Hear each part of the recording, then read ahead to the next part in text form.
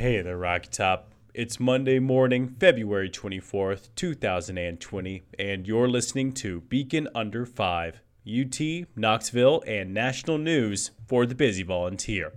My name's Benjamin Weininger, here with the latest headlines. So, let's get into it.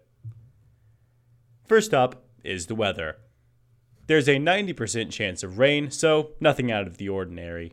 Today's high is 49 and its low is 45. Humidity will stand at 89%. Next up is campus news.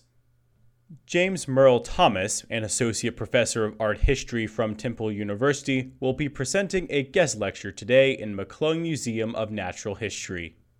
Thomas's lecture will chart what he terms aesthetics of the habitable, an interdisciplinary concept that draws from abstract sculpture, graphic and environmental design, architecture, and engineering in order to describe the historic and contemporary dimensions of dwelling in space.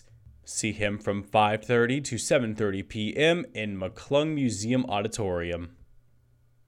Model and deaf activist Niall DeMarco spoke at UT last Thursday.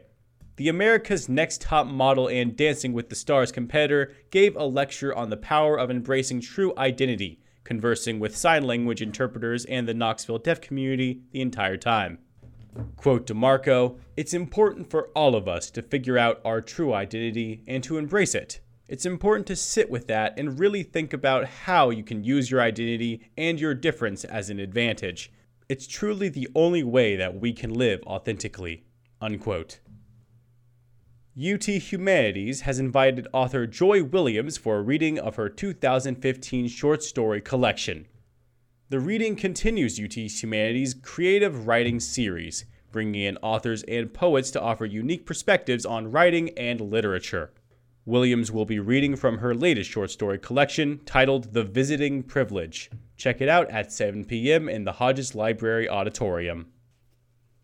Last March, the Southeast Asian city of Hong Kong broke into massive protest. After nearly a year, those protests have fizzled out, but their impact on both Hong Kong and UT students remains.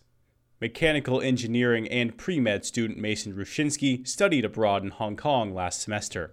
After witnessing the protests, he described his experiences to the Daily Beacon. When Rushinsky arrived in Hong Kong, the protests were still largely peaceful. However, they turned more and more violent as the year went on, eventually leading to a scene where Hong Kong police laid siege to the Chinese University of Hong Kong. Despite all this confusion, Rushinsky still saw instances of students helping each other and working together. Quote Rushinsky, "It was a really dystopian way of coming together," unquote. Read his full story at the Daily Beacon website. Next is entertainment news. Beacon critic Alison Shudina has released a review of Brahms' The Boy 2. The sequel to 2016's The Boy follows the titular haunted doll as it terrorizes yet another family. Shudina complimented some of the movie's performances, but ultimately recommended waiting until the movie comes out on home media. The Beacon has also released a review of Star Wars The Clone Wars and its revival on Disney+, as well as a summary of Shonen Jump's latest magazine release. Read all of their full thoughts at utdailybeacon.com. Lastly is national news. Democratic candidate Bernie Sanders took the Nevada primary last Saturday, winning over 46% of the popular vote. The next Democratic primary will occur this Saturday in South Carolina. The Tennessee Republican and Democratic primaries will occur on Tuesday, March 3rd. Well, that's it for today, folks. If you'd like to know more, please visit the Daily Beacon website at utdailybeacon.com and be sure to tune in next time for more important information. Until then, this is Benjamin Weininger with Beacon Under 5, signing off. Good luck, and go Vols.